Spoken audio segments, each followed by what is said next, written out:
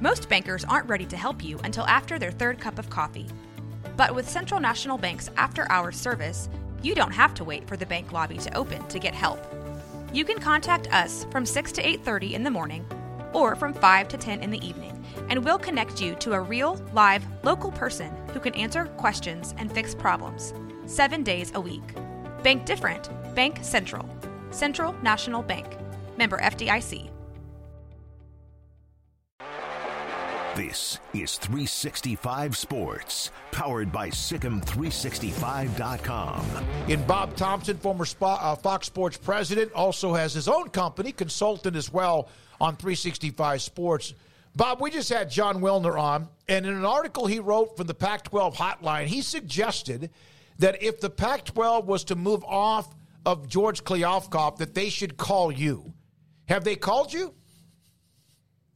No, they haven't called.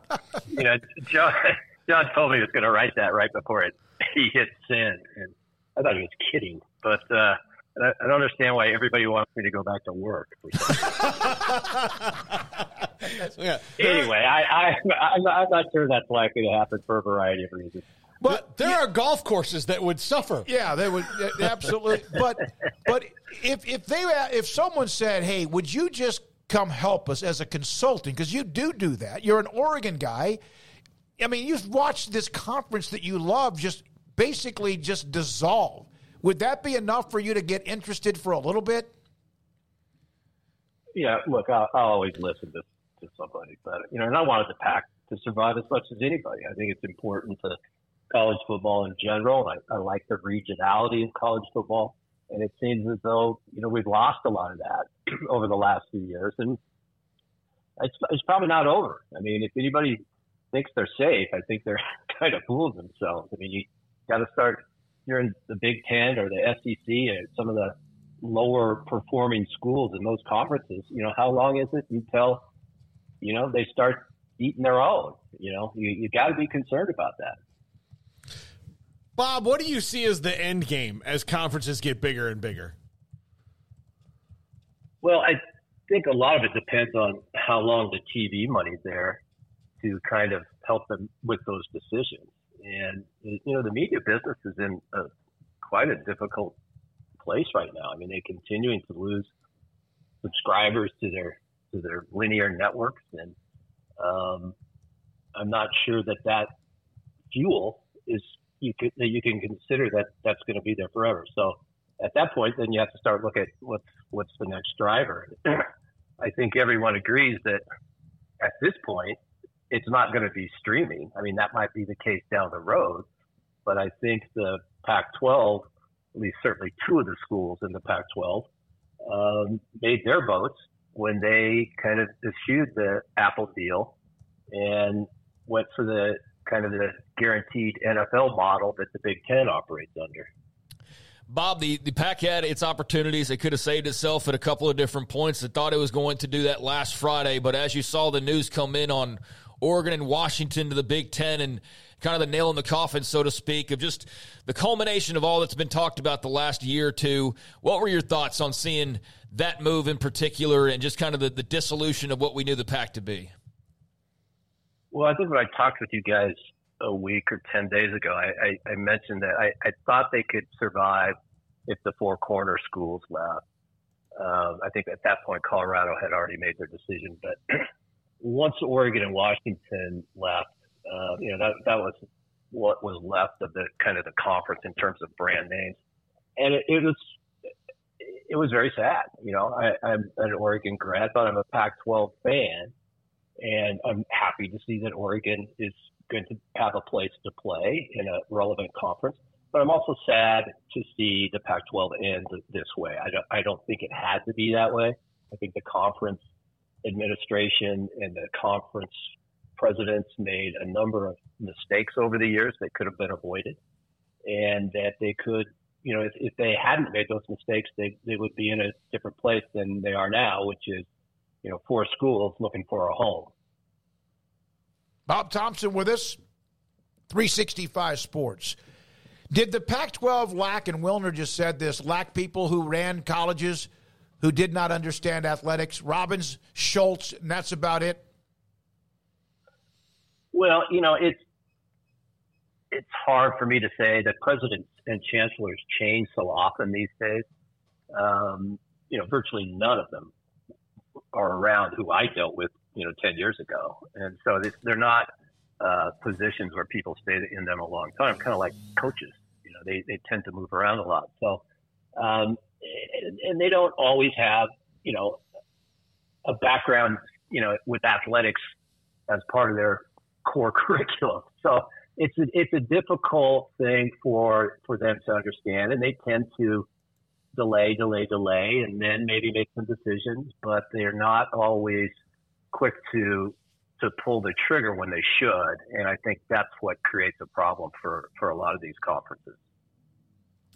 Bob, is there a reasonable path financially forward for the ACC, ESPN, and Stanford and Cal, and Ross Dellinger is reporting now, maybe even SMU, into that deal to where it makes sense, where everybody's going to see a bump from that and not just a little bit of a travel cost increase in the contract?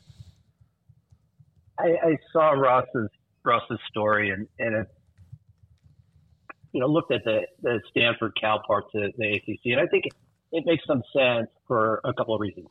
ESPN, I'm sure, would like to try and figure out a way to get them more money, but ESPN is also, pretty happy probably with the contract they signed a number of years ago that runs through 2034, 36, I think it is.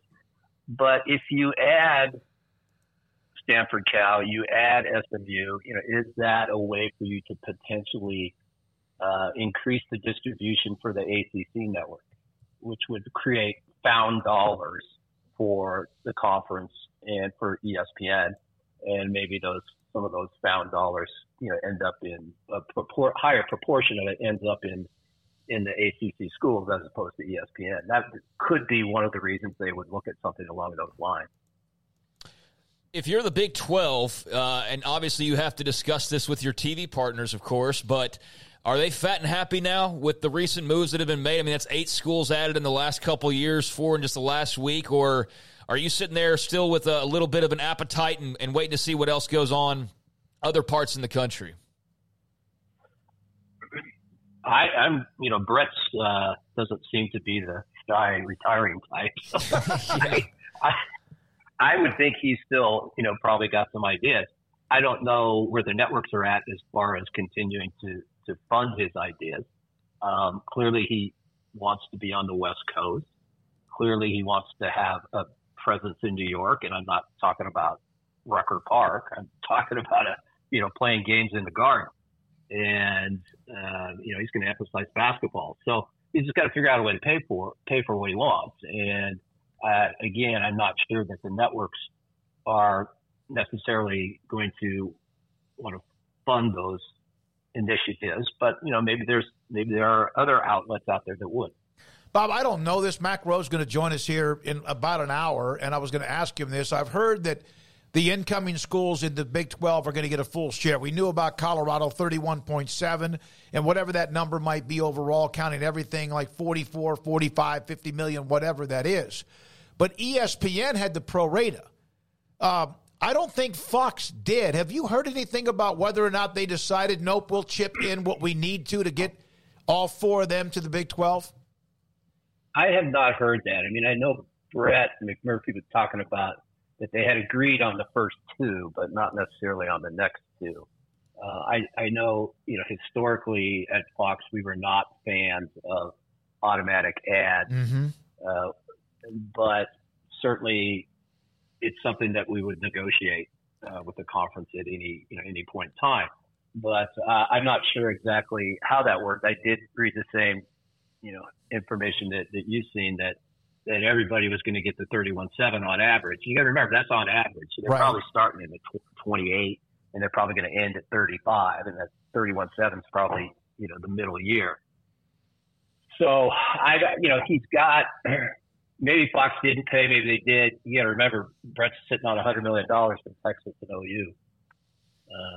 That pays for a few Yeah, a few mil. I'm going to ask Mac about that when we have him. I was going to ask that same question. Bob Thompson with us on 365 Sports. Well, I didn't even think about that part, Bob, about having that money that you could use to expand with. How do you see the competition heading, like as far as TV contracts? Probably early on in this, trying to make your brand statement, if you're the Big 12, if you're everybody else, changing as now there's one less conference to worry about when it's competing. Do you think you will see more aggressive, like things like the ESPN does with the SEC, the Big 12, of trying to make sure your brand is out there so that 5, 6, 7 years from now, they're in supposedly a better position to negotiate? I would think, given all the movement, there's going to be some significant rebranding of a number of these conferences. I know Brett Yormark's already talked about kind of refreshing the whole Big 12 brand. I don't know about name changes.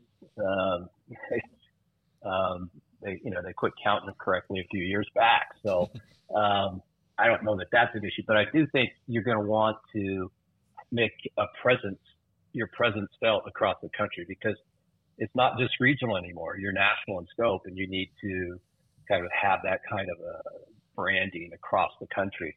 And the other thing I think that everybody's going to have to take a real hard look at is, how the CFP is going to be structured going forward.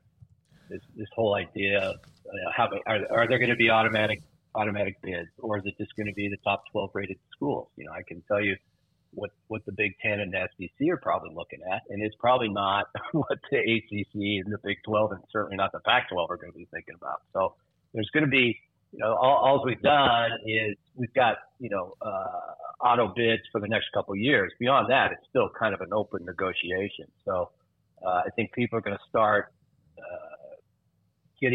trying to figure out how to put themselves in the best position so that when we get to the CFP negotiation, they're kind of, at the forefront and have their brand out there, and it's truly identifiable and it's synonymous with top tier football. Bob, last thing for you. We appreciate your time. Phoenix and Scottsdale and Glendale and Tucson, et cetera, with ASU and Arizona. But obviously that's a pro sports town like Denver is near Colorado, but it is a market. How much of Phoenix in that area is an ASU and Arizona market when it comes to eyeballs, in your opinion? ASU seems to have more predominance here, at least certainly in my part of town.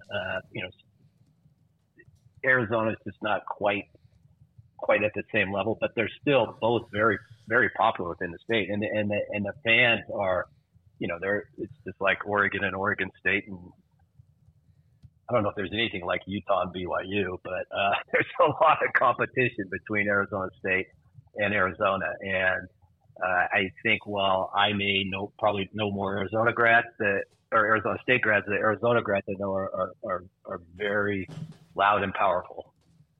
Thank you, sir.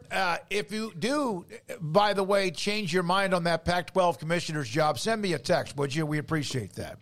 Yeah, you guys will be the first to know. Bob Thompson from day one has been amazing with us. Yeah, if Bob says no, you have three guys we could recommend, all of them at the same level with Bob and Jim and also Patrick Crates. We appreciate his time. Have you subscribed to our YouTube channel? Search 365 Sports on YouTube. Brought to you by TFNB, your bank for life.